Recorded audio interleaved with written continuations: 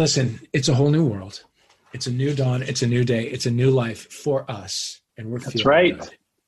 What better way to celebrate than to just bring this week's guest right on in from the top, because we want all of his takes on this week's events. Oh, my goodness. Actor, comedian, writer, podcaster, living legend. Swimsuit model. People always forget that. Model. Host of the GayVN Gay Porn Awards, which that's right. All about. Alec Mapa. Hi, everybody. How are I also have a new podcast, a mental health podcast that I started last summer called Alec Mapa. Hot Mess with Matthew Dempsey, psychotherapist. And we bring pretty privilege all our celebrity pals and talk about mental health. And the reason the show's called Hot Mess is that I was listening to too many wellness podcasts that kind of threw pink paint over everything, that you could just kind of get into a lavender tub and with rose quartz and everything was going to be fine. And the truth is, when you decide to get better, it's messy. Right. That's right. Yeah. Does it in any way serve as a substitute for actual therapy for you? No, we have a disclosure on the show. We actually had to say that this is not a substitute for actual therapy, although we do have an actual therapist on the show. Do you know Matthew Dempsey? Sure. I know of him, yes. Yeah, he's yummy. He has 2 master's degrees from Columbia, and he's really, really kind of terrific at breaking things down. And during the last year, we primarily spoke with people who made themselves busy during the pandemic because they felt that without a job, they had to write a novel or they had to learn how to make sourdough bread. There was this tremendous push to overachieve because taken away, with our occupations taken away, people felt like, I have to compensate somehow. And so much of the counseling lately, for him as a therapist and for my therapist as well, is like, you don't have to write the next great American novel in order to be lovable or worthy of engagement. And it's amazing how many people, though, I mean, really have felt during this pandemic, if I'm not busy, I'm a piece of shit. Yeah, we are products. We are nothing if we're not producing something in this country. And so now that we have all this free time, everyone's trying to fill the free time with fucking products. I'm not. I nap every day.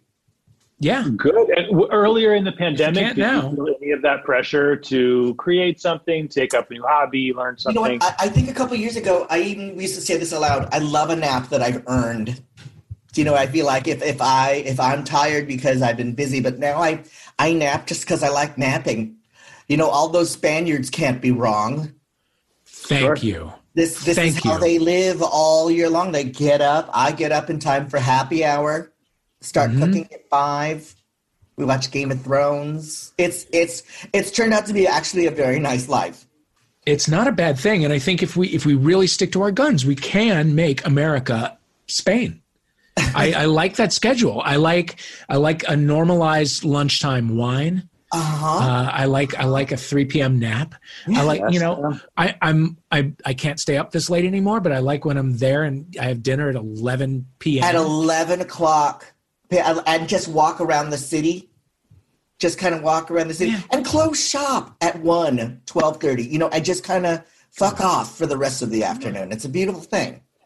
Maybe we will emerge from this, post-vaccine, a little bit more Spanish culturally. I mean, that would not be a bad thing. But you know what? I think it's also I don't know. I can't speak to the rest of the country, but so much of Los Angeles is about externals, what everybody else has achieved or where they're going or what they're wearing. It's certainly that way with social media, and I think this has been a great equalizer this year. Yeah. You know, you're home too. Your income is stopped too. So I think if anything, it just kind of humanized everybody. And in fact, it's made the people who have tried to appear like they're doing so much seem a little like it's less attractive now to me somehow. Exactly. What's your problem? Yeah, exactly.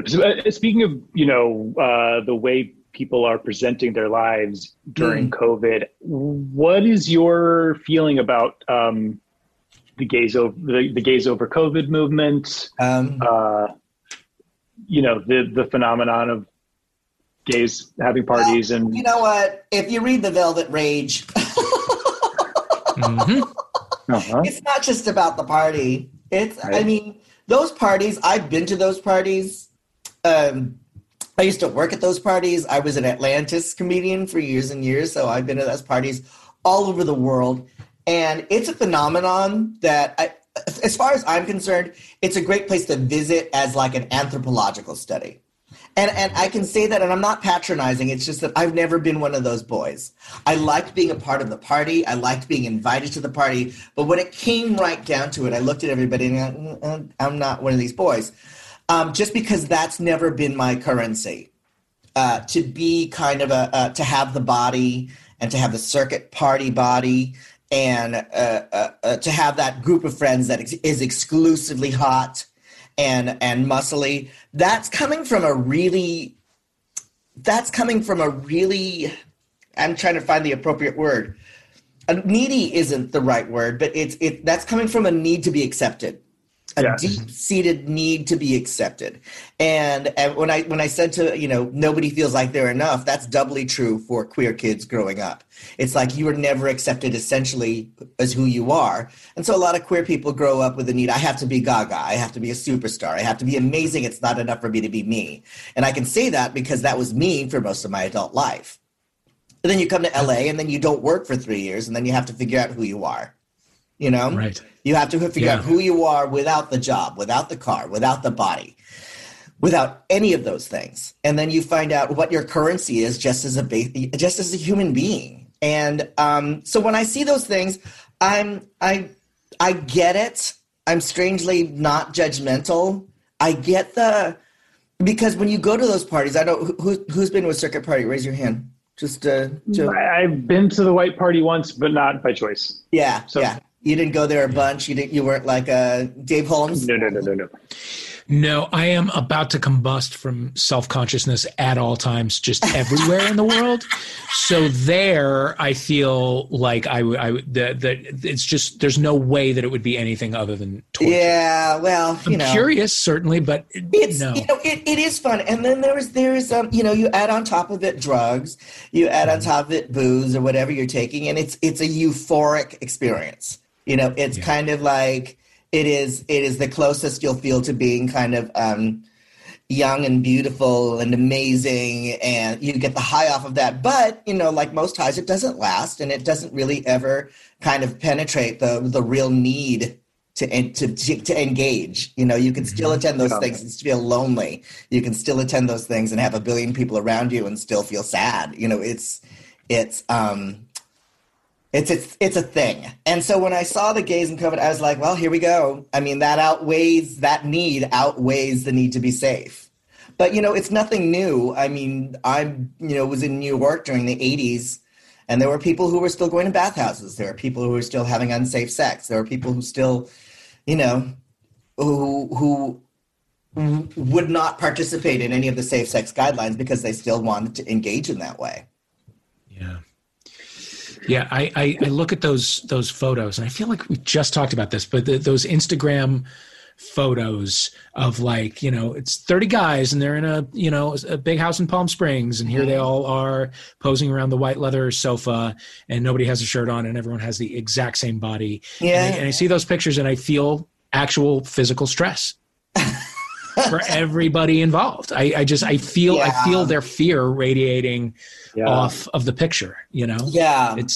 And also, you know what? I tell my kid, Instagram isn't real. It's not real. Yeah. It's a version. What? It's a version of, it's always going to be a version of what somebody wants you to see. And and I think it's hard right now. Kids are stressed out. Like you said, you were stressed out looking at that photo. Kids are stressed out because they're presenting narratives themselves that aren't connected to real things. And so you either don't feel like you can live up to a person's, Instagram, or you feel you can't live up to your own because it's not based on anything real. And are you at this point in your life still susceptible to that yourself? I get jealous sometimes. My first, if and I have to tell myself, wish somebody well. When somebody announces they got a job or I got a deal or something, I'm going, wish them well, because when this happens to you, you're going to want people to be happy for you. And I think jealousy is based on a scarcity consciousness. It's based on there's not enough for everybody and that you're not going to get what's yours. It's right. very greedy, and I don't want to be that person. So, I would say that I'm susceptible, but I think there is a part of me that has to be, I do have to remind myself that this isn't real. It's not real. But what are your thoughts on Instagram? I love it. I get lost in it. I like it too. I like it too. I find it to be less toxic than Twitter, which immediately puts me in a terrible mood, and yet I can't. I've started to wade back into Twitter, into my pre-Trump Twitter tweeting habits, because during the Trump administration, I timed myself. It literally would take me 5 minutes to lose the will to live. Mm-hmm. I was on Twitter. It was rough. I can't. This is horrible. It was rough. Yeah, I have the timer, a social media timer that after 15 minutes, I block. 15? You're very good. But I override it every single day. Same. Yeah, same. So, mine's 30. Sometimes I override it before lunch. 5. I'm a bad person. All the time. Terrible. Yeah. It's going back to mental health. Before we got on, I was in therapy, not to brag. And I was talking about, all the shit that you talk about in therapy. But at some point he was like, well, what else do you have? What's up today? And I said, well, I'm doing a podcast after this. We're interviewing Alec Mapa. And he said, Alec Mapa from M Butterfly. Yeah. And I was like, oh my God, yes. Which I knew, but I've almost forgotten that. Is your therapy a very, very old person? He is a gentleman who is, older than us, of a certain age. And very nice. And he's a big fan. And I'm so glad that he brought it up, because otherwise I wouldn't have even thought to go back to that beginning for you. Yeah, it was a child star on Broadway. Yeah, you were so young, and I know it was obviously a huge break. Mm-hmm. But what did life look like for you right before that happened? Right before that, I was at NYU. Right before. And I'd done one movie and an ABC after school special, and that's it. Oh, so you didn't have this period after college of the suffering and the waiting the tables, I had that after M Butterfly.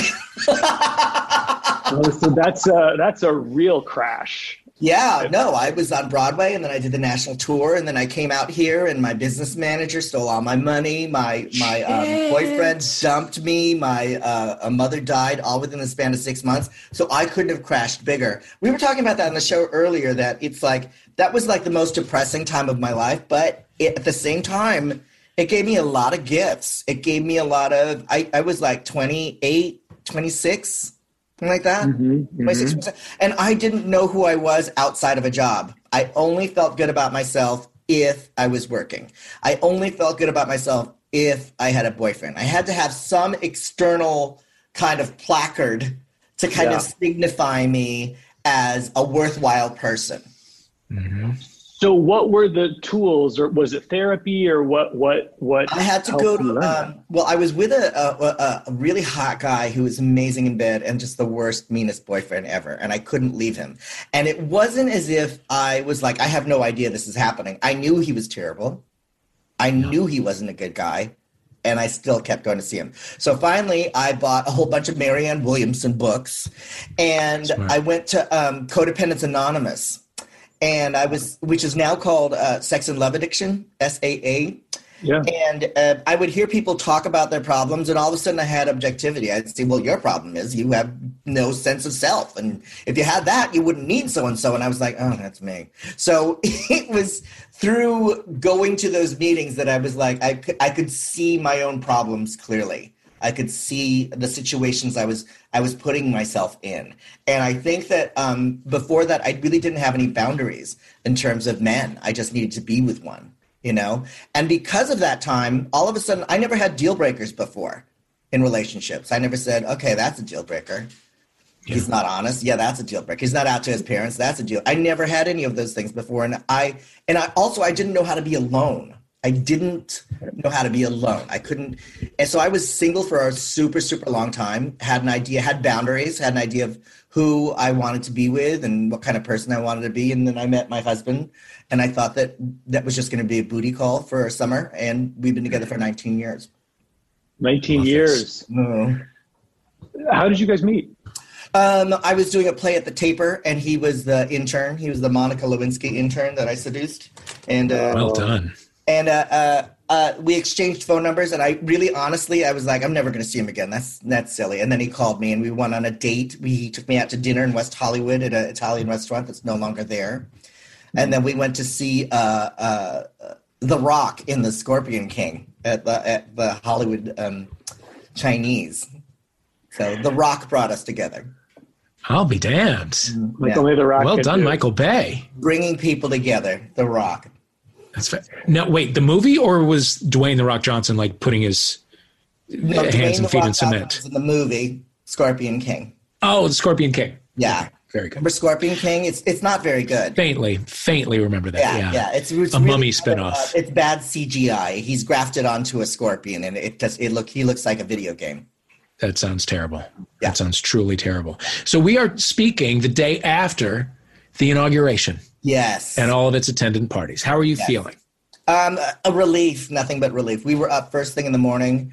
My husband said it was the first Wednesday this month that wasn't a complete shit show. It's true. That's right. Yeah. And, it was a relief for me because, I love the Capitol. I love going there. It's an exciting place. I was lobbying there a couple of years ago for the Every Child Deserves a Family Act to end discrimination in foster care and adoption.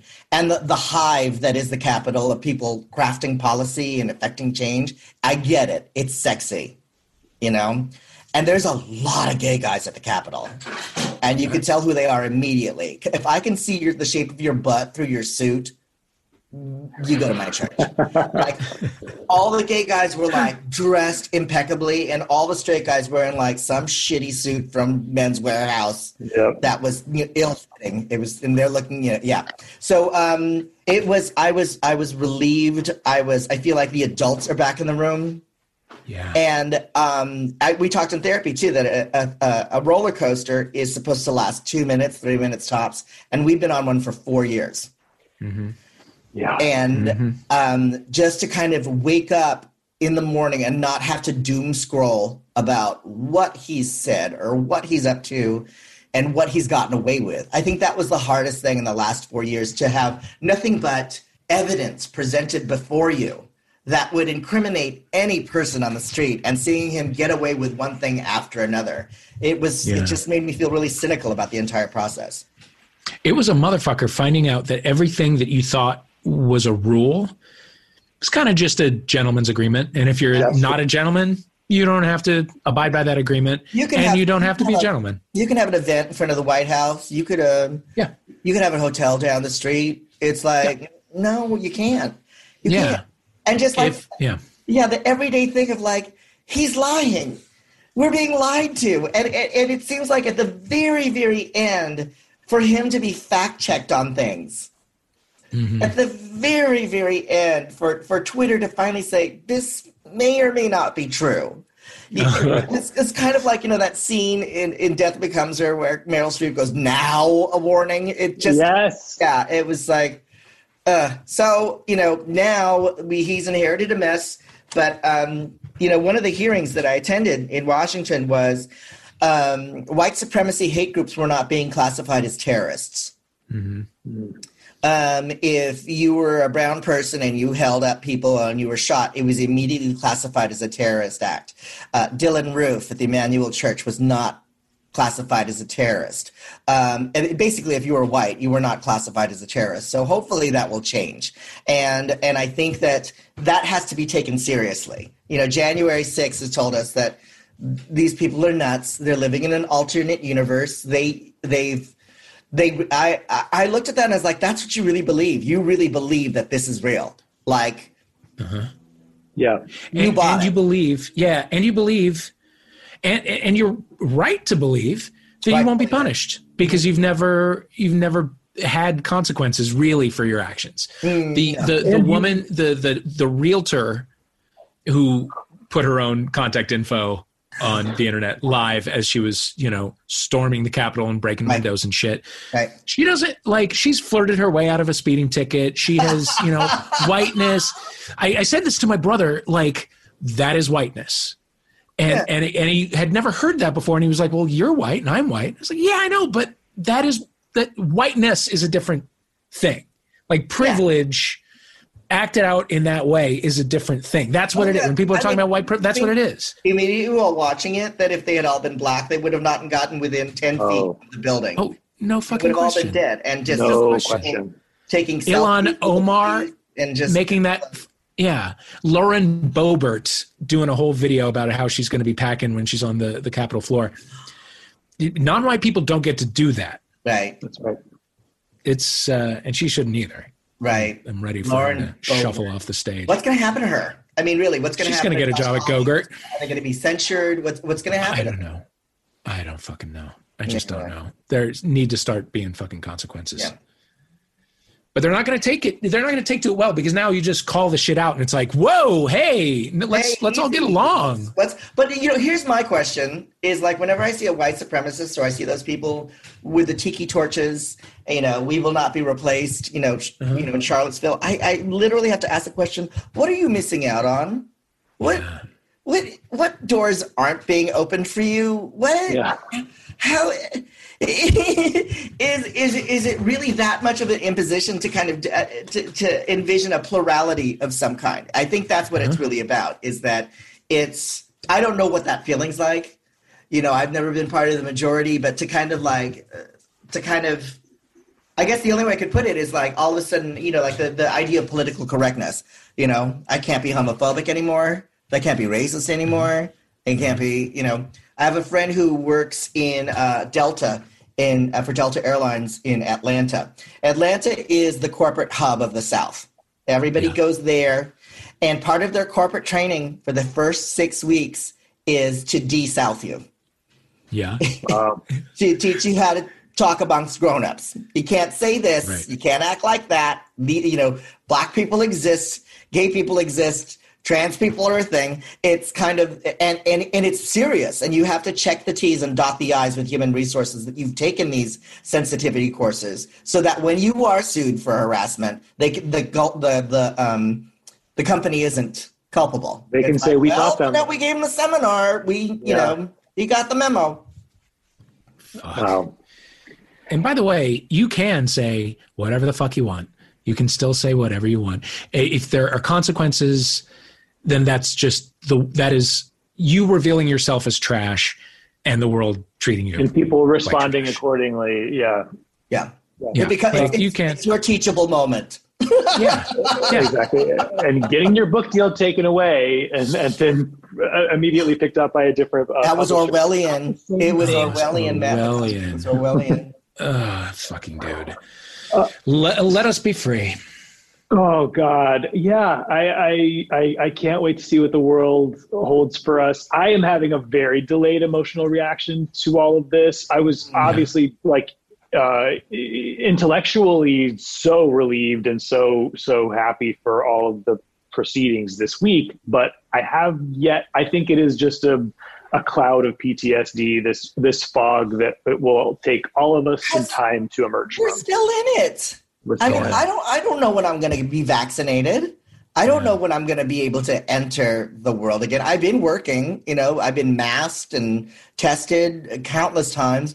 That feels Orwellian. That feels weird. Yeah, some dystopic shit. Yes, it's going to Dodger Stadium and waiting in that line and seeing all the people in the hazmat suits to hand me a cotton swab to hork on. It's the weirdest position to find yourself in. But it's like we're still in it. I mean, I was watching the Capitol and people entering the Capitol, and some small part of me felt like this is like in Fatal Attraction where Glenn Close pops up out of the tub. She's still alive. Like I fully expected Trump to just pop out at any moment.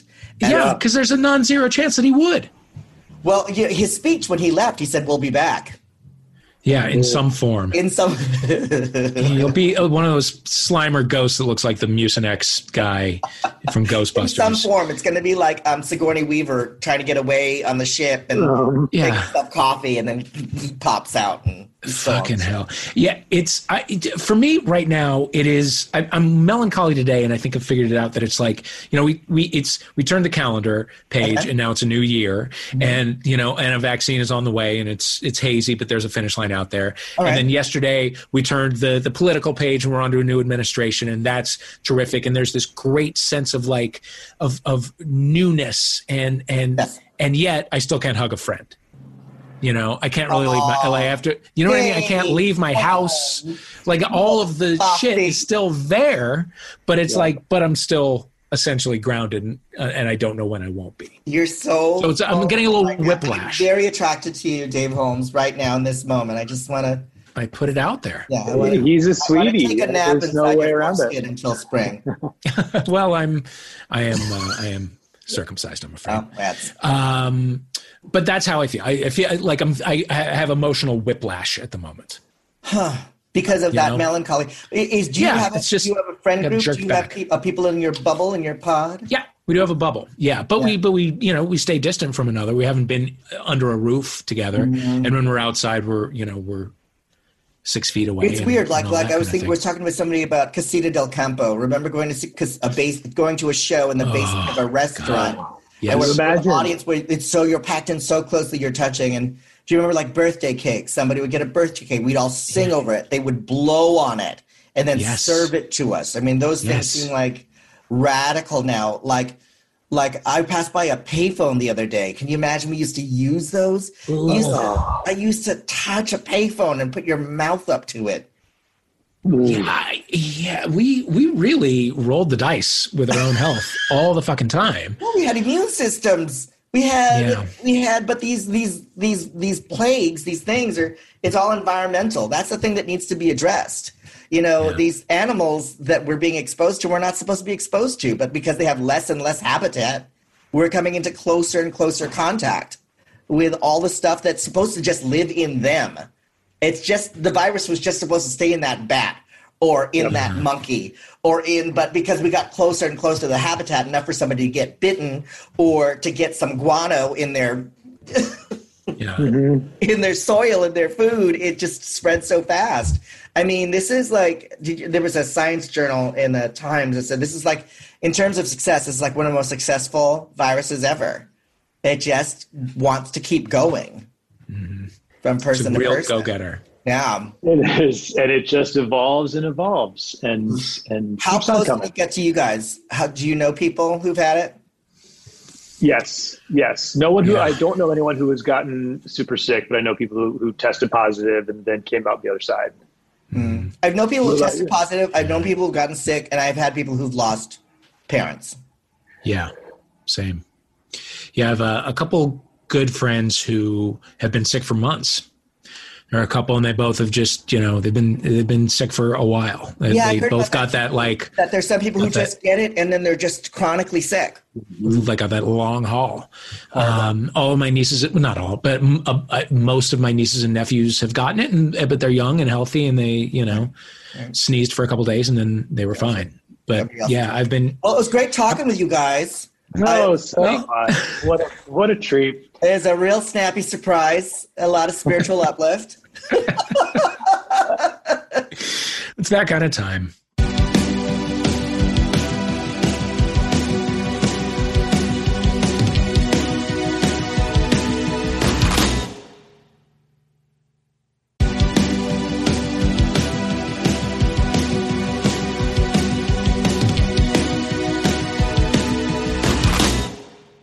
Alec, I do want to know what you are watching in quarantine.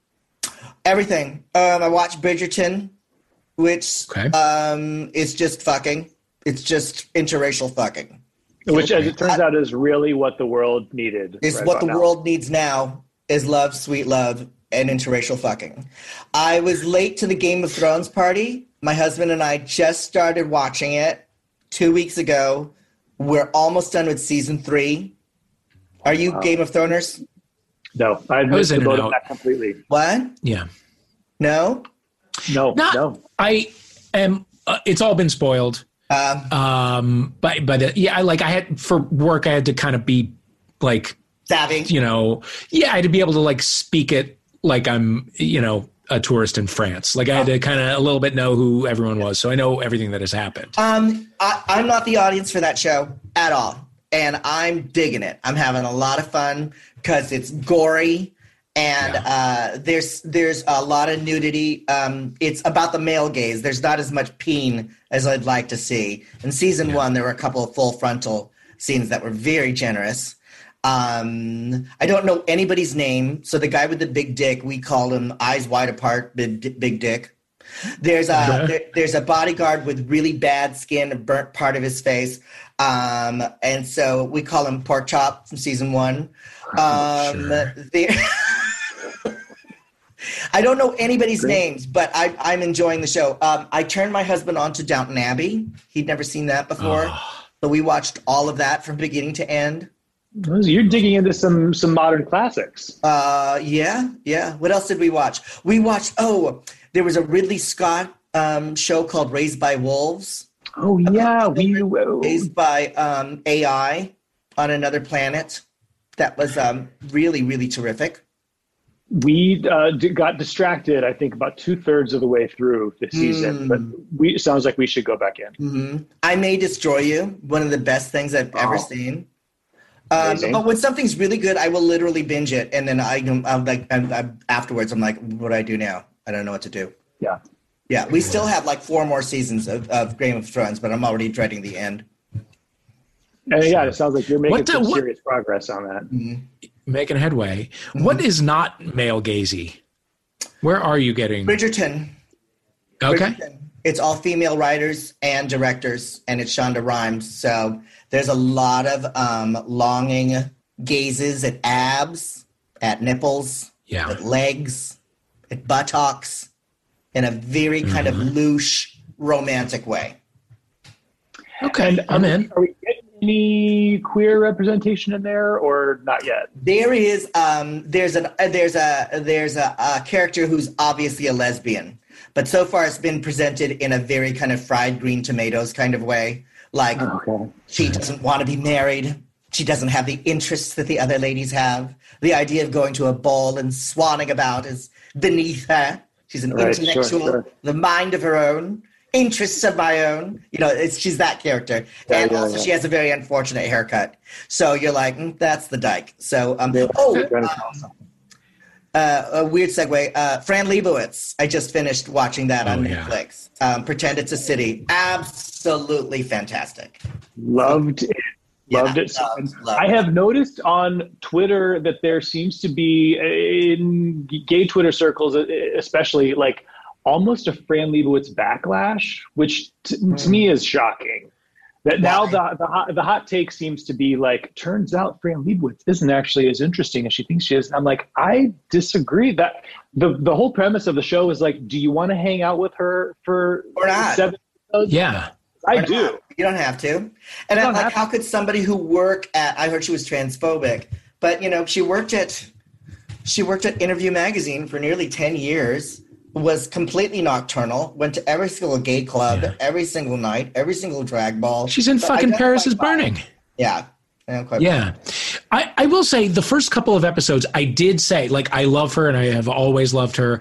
And it does feel like you're having dinner with your most interesting friend. Mm-hmm. However, a lot of the observations in the first couple episodes, i.e., don't look at your phone while you're walking and all that kind of thing. It's not groundbreaking, but it is the force of her personality and just her whole entire thing. You either buy it or you don't. I think that's the way of all flesh. I mean, we're all going to be curmudgeons. We're all going to wake up one morning surrounded by a generation that doesn't do the things that we want to do. I don't understand your music, your clothes, your way of life, your technology. I mean, it's like what we're doing right now with the Zoom. This is new to me. I couldn't imagine myself doing this a year ago. I'm still figuring it out. But I think we'll all reach an age where you're just going to wake up and go, I don't want to do it. I don't want to do it. Yeah. I don't want to do it. Hologram conversation. Yeah, I'm not going to do it. Yeah. A weekend on the moon. I don't understand you kids. Yeah. Yeah. But it sounds like I'm loving her. Your son is 16, and we were talking about him earlier, and it sounds like you have not reached that point with him that I imagine myself reaching if I had a teenager, of being like, what the hell are these things that you're in? You know what? And this is going to sound boastful, but it's the truth. I find my son very interesting. He's a musician. He is a composer. He's deadpan funny. Like, I'm Jerry Lewis funny, stupid, like, "Well," and he will deliver a punchline with absolutely no expression and have me on the floor rolling around. And he's so fucking funny, and I'm so excited about the person that he's becoming. I'm really, really proud of him. And also, this generation of kids, they don't care about the stuff that the queer kids today, they're militant. They expect to be treated with respect. I felt so humiliated and full of self-loathing the entire time. And the kids are like, this is my pronoun, fuck you. There's a different sense in the air. They're not, did you see that thing in the Times about like the kids on TikTok who fake being gay? No. So there's all these heartthrobs, 16-year-old boys, and they're just the hottest boys you've ever seen, teenagers. And they play games of gay chicken on TikTok where they're about to kiss and then they just push their friend away. Sure. Or they'll feign gayness or sexuality, and that builds them even more followers. Like another 100,000 teenage girls will pile onto their feed in order to start that. There's a group of Black boys who do it, who are very androgynous looking. They're like all 16 years old. And then there's a certain group of TikToker white boys who are super cute, and all of them do it. It's a trend. Like, they don't have any of the homosexual panic that straight men of 20 years ago had. You're right, that there instead there's actually some cachet to it, and it's actually makes you hip. It actually makes you whatever. So, but it remains to be seen. But I really think my kid is really, really interesting, and it's a window into what the next generation is thinking and feeling. And I like that you like what you see through that window. Because it could very easily and go also, the other way. I'm not a big hip hop person. He loves hip hop. And because we have poker night every Friday, and he DJs for our poker night. That's the dad's time together. We all play poker. We all play for prizes. There's it's junk food. We all have Funyuns and cute Copy worms and everything for each round, so your pot gets bigger and bigger. So he DJs for that, and I hear artists that I've never heard before, and I love it. It's interesting. He's opening new vistas for me, this next generation. What do you listen to? Old people stuff. Yeah, like define old people stuff in 2021. 80s. A lot of 80s stuff. A lot of old Madonna. A lot of Shirley Bassey. Babs Streisand. I like gay pop now. That's so queer. All the Taylor Swift, Ariana Grande stuff. We were talking about you on the podcast today, about your VJ-dom. Yeah, because you were on after that kid who won the contest. Yes, I was, yeah. What was his name? Jesse Camp. Whatever happened to him? Is he alive? He is alive, yeah. Okay. It's hard to get a sense for where he is. Yes.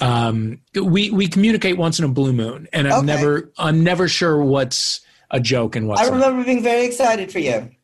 Well, thanks. That must have been a cool job. That was unreal. I was a finalist to be a VJ in the 90s in Singapore. The emerging market was in Singapore, and they wanted an Asian person who spoke like an American without an Asian accent to be the first VJ. And I was on the short list. I almost lived in Singapore for a year. That's what my contract would have been. Wow. Was that a disappointment? I was excited about the travel and everything, but now looking back on it, I was like, I don't know. Yeah. Sometimes not getting what you want is for the best. Did you ever host, what was it, the live show in Times Square? Oh, TRL? TRL? Yeah. I love that show. Lots of times. I'm from San Francisco. I'm in sync, and I'm in love with NSYNC. Woo! Yeah, you always had to scream. Yeah, I did. And it's crazy to look back on that now because there's I'm amazed that I did not have a panic attack live on. Really? Why? Just because, why am I surprised or why did I not have a panic attack? Was it a scary situation to be surrounded by? Yeah, I mean, it's super high. Like now, looking back on it, yes, it's very high stress. It's live. There are, a bajillion people watching. Luckily, it was a time before YouTube. So two things. A, if you did fuck up, that was part of the charm because it was all live and it's loose and it's MTV and it's fun.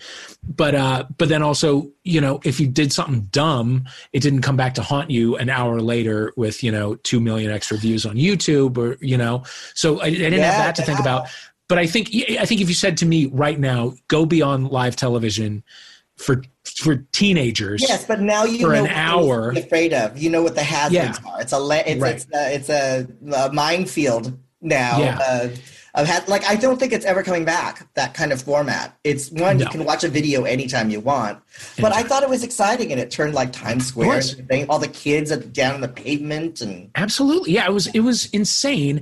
And it's, I think I was a little bit in shock for most of it. How long did you do that for? 5 years. It's a long time. And I think 4.5 of them, I was just like, I just couldn't, my brain couldn't process it. And it was great, but yeah, it's totally wild. And now when things do pop up on YouTube, and somebody will send me something that I did, like on New Year's Eve, a colleague of mine was like, here's MTV's 2000 New Year's Eve that I was one of the hosts of. And I was like, okay, I'll watch this for a second. And I was like, I don't remember any of this. Like nothing rings a bell. It truly is like somebody else took over my body for a while. What were some of the highlights from that? Who were the guests in 2000? But highlights, I couldn't watch for very long because, again, self-conscious. I will say fully Carson Daly is in like a big boxy suit and they've fully styled him like Kim Jong-il. I'm just kind of in a suit. I'm out in Times Square with Blink-182. I didn't get this far, but at midnight on 2000, I was with Billy Joe Armstrong from Green Day. From Green Day, how exciting. Who I had a little crush on. Oh, yeah, why not? And at midnight, he grabbed me and dipped me and just fully French kissed me. Like tongue and everything. It was a whole moment. No cameras caught it. Oh, come on. I was super disappointed. But it's a memory that he and I will share if he remembers it, which I'm sure he doesn't. Wait, no, stop. I'm going to stop you. Yeah. No cameras were running. He dipped you. No cameras were running, but they were on the crowd. And he tongued you, and then that was it. That was it. Never said another word. The old sex addict in me is coming out because I want to know. I would have wanted a follow up. I would have been like, okay, what are we doing? Are we going to do this or not? Yeah, same. But yeah, I was too. I think I was just too locked up to close the deal. And I think it wasn't a sex thing. It was like it was an early version of a TikTok gay chicken. That's right. That was there you go. That he's just he's just a freaky young boy. But he has come out as queer since then. I think even before he was openly bi. Mm-hmm. But yeah, I didn't get like an interest vibe from it. I got like a shock value vibe from it. Who were you starstruck by in the times that you get to do that show?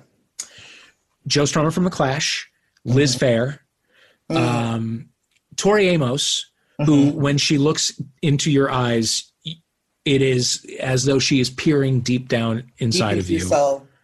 Deep into your soul. She's about to walk right through you like Carol Ann walks through Jo Beth Williams in Poltergeist. Yeah, that is exactly right. Yeah, she's got a good witch vibe, but a powerful witch vibe. And then everybody else was kind of children. Like I found that it was a lot of younger. It was the teen. The Disney kids and the boy bands and whatever. And then when a big movie star would come in, they would always be so nice and gracious that you kind of immediately forgot that they were big movie stars. Right. Did you ever run into Michelle Pfeiffer on the street afterwards and like, hey, how's it going? Never did. I don't know if she ever came by. I will say Tom Cruise, we did a thing with him and he came in and fully changed the energy of the room and was like, he came into the room and our producer was like, hey, Money. And then after he left, he was like, I called him Money. I've literally never called anyone Money. Why did I do that? What happened? But he sat down and we spoke, and he did the Tom Cruise laugh at everything that he perceived to be a joke that was coming out of my mouth. Yes. And at the end of it, I was like, I'm good friends with Tom Cruise. Like, we are going to stay in touch. Like, he makes you feel as though like you've broken through in some way. And I was like, this is, I wonder where we're going to have dinner tonight, because I'm definitely going to have dinner tonight. We are so tight. We are so close. And then the camera goes off and he's just gone. Like, not in a bad way, but it's just like he's off to dazzle. He's off to make somebody else feel that way. He leaves a trail of people going, I thought we were friends. Yeah. All over the world. But I couldn't even be mad about it. It's just like, that's his job. And he does it very well. Be in charge of the press junkets, where like in Notting Hill, where one person comes in after the other. So she would literally sit with the celebrities all day and give the journalist 5, 4, 3, 2, 1, you're out. And she said the nicest person she was ever with was, and she never wanted the day to end, was Sandra Bullock. I bet that's true. That tracks. I bet that's true. Yeah. Who have you been starstruck by, Alec Mapa? Sting. I met Sting at a party for him when he was doing Three Penny Opera on Broadway when I was in Ant Butterfly. And I went up to him and I said, welcome to Broadway. And then all of me shattered into a million pieces. And I just wanted to turn into dust and just be blown off. But you were meeting him as a peer, you weren't just some fan. You know what? It happened. I approached him like a peer. And then all of a sudden I realized as I opened my mouth that I'm nobody. And I just felt so foolish, but that was really, really exciting to see. He was taller than I expected, even better looking than I expected. And just kind of like his whole vibe was, he's in the building. Sting is here. Nothing else matters. Yeah. I want to ask you about, your resume is very long, obviously. Wow. You're a seasoned pro, but you were in Marley and Me. Yes. Do you have any Jennifer Aniston memories? I had no scenes with Jennifer Aniston. I was with Owen Wilson. Oh, shit. And McSteamy. I had a scene with them on the beach. Oh. I do remember that I got to stay in Miami for an entire week because we had one shoot day, but there was rain that week, so they wanted us to stay just in case. So I got a free stay in Miami. I stayed at the Ritz Hotel. Right. Owen Wilson had just had a failed suicide attempt. Oh, God. Right before the movie. So I remember feeling very bad about having to yell at him. Fragile. But he seemed fine. And then back in the days, that movie was released at a time where they still showed movies on planes, like one movie for the entire plane instead of your whole entertainment system. So that movie showed, and then immediately as the lights came up, everybody was sniffling. Everybody was like, oh, of course. That's a cruel thing to do to your passengers. At 30,000 feet. Yeah. I am more prone to cry at a movie on an airplane than I am on my husband the ground. Just brought a gigantic dildo into the room. Okay, let's see. Okay, so I hosted the Gay Porn Awards last week, the Gay VNs. And every time I go over there, I don't know if you got a chance to do this, Dave Holmes, there's a big sex toy closet that they let you in, and they say, just get whatever you want. They didn't let me in. So last time I was there was a gigantic dragon dildo, and I was like, I should have gotten it, and I always regretted that I didn't, but I got it this time. Holy God. Listener, this is Satan's dick that we're looking at right now. It is Satan's penis. And it is but it's not ribbed even for your destruction. Yeah. You will, this is internal injuries is what this is. So I keep it now. I think I'm going to keep it in the living room.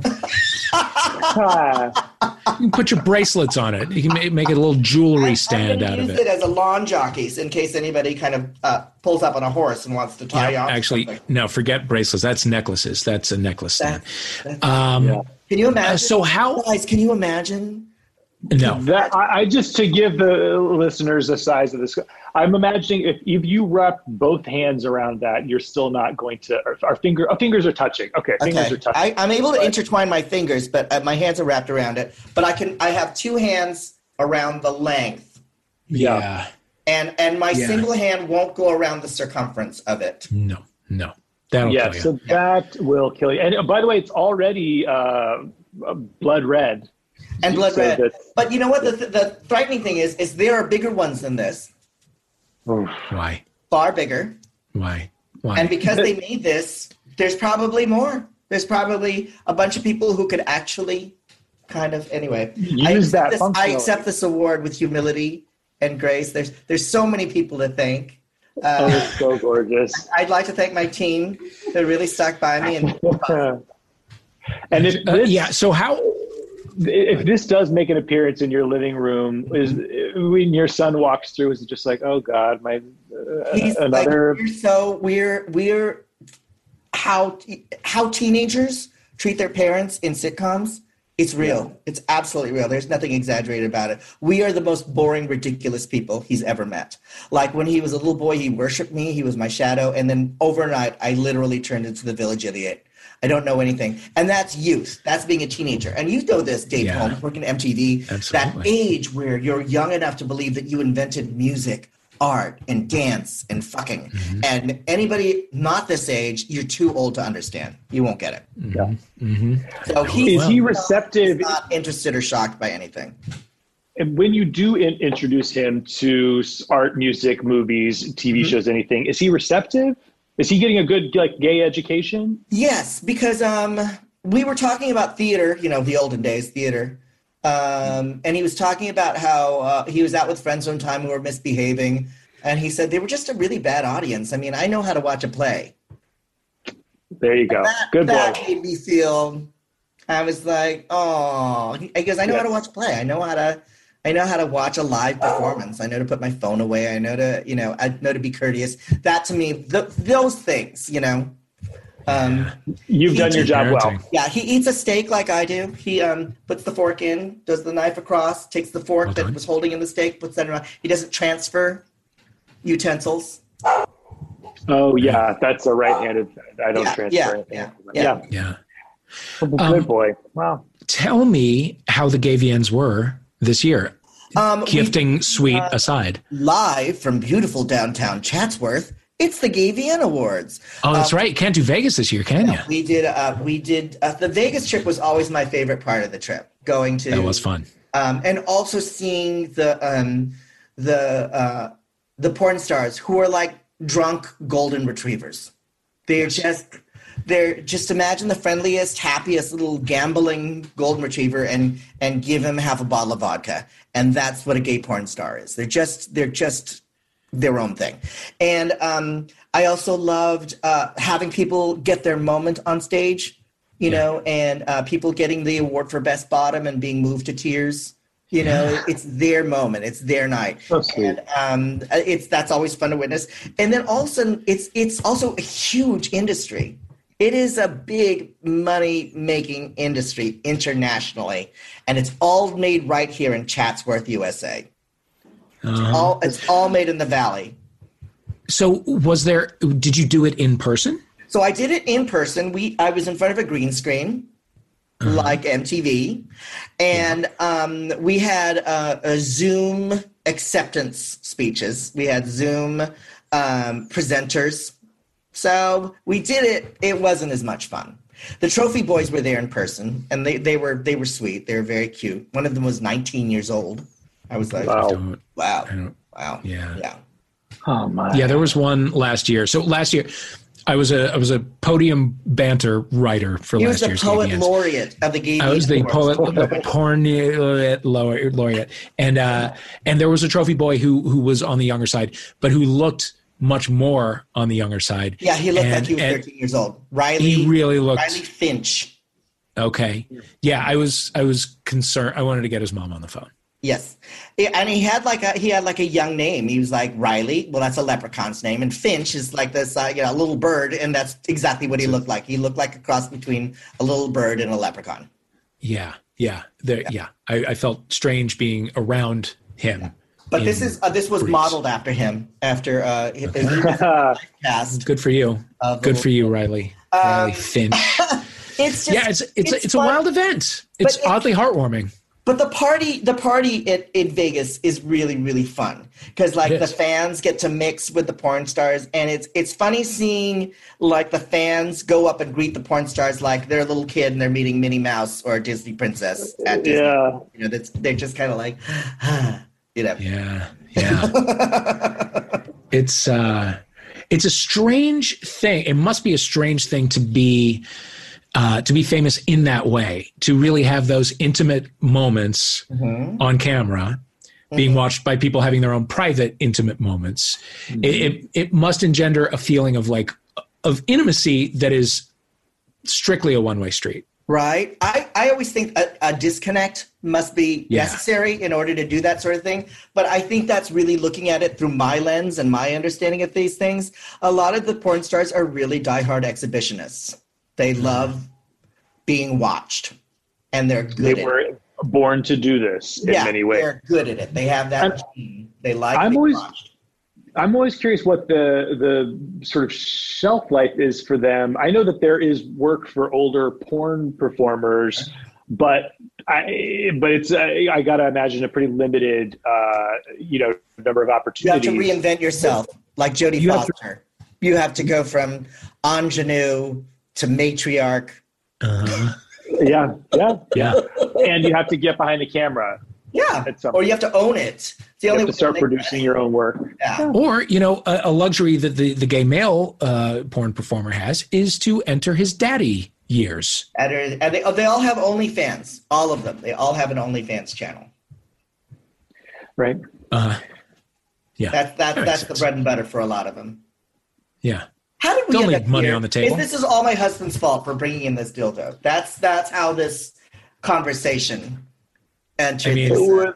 By the way, it will like Tom Cruise change. We started off so lofty talking about democracy and a hope for a new tomorrow, and it's digressed into dildo talk. And the joy on your face before the dildo actually flew into frame, the way you lit up, I was like, oh, here comes the puppy, here comes the dog or a baby or something. It's a giant dildo. It's a giant dong. But you know what? He brought that in to shock me, to throw me off my game, but I was like, no, I'm going to incorporate it. I'm a yes and performer. That's right. That's right. You are an improviser. A true conversation piece. Well, Alec, thank you so much for doing this. I mean, we have nowhere to go from there. Honestly, I can't imagine a better closer, truly. But no, I have to say, we've been doing this for 3 years, and your name has come up multiple times. We've been like, oh yeah, we've had Alec on. Obviously, Alec was on at the beginning, who, of course, and then we'll have to remind ourselves, like, no, he hasn't been. Such an oversight, and it feels like you are you're such a vital part of the community that you should have been like week one. But better late than never. Yeah, I can't believe it hasn't happened. Dave, you look. But it finally did. I do, because I could have sworn. No, but I think it's just because you're. Well, listen, you'll both be on my show shortly, okay? My podcast. You guys will love it. Come through. Any stigma out of talking about mental health and meds and all that fun stuff. That's my jam. Yeah. You are the sweetest. Thank you so much for doing this. Thank you for having me. Stay safe. All right, let's go drink. Bye. Bye.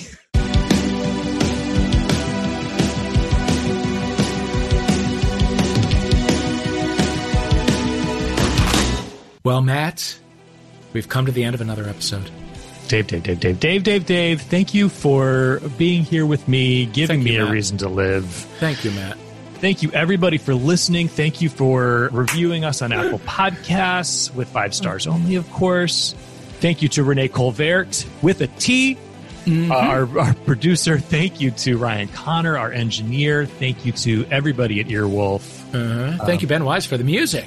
Yes. And thank you, listener, for listening. Tell a friend. Leave a review. We love you.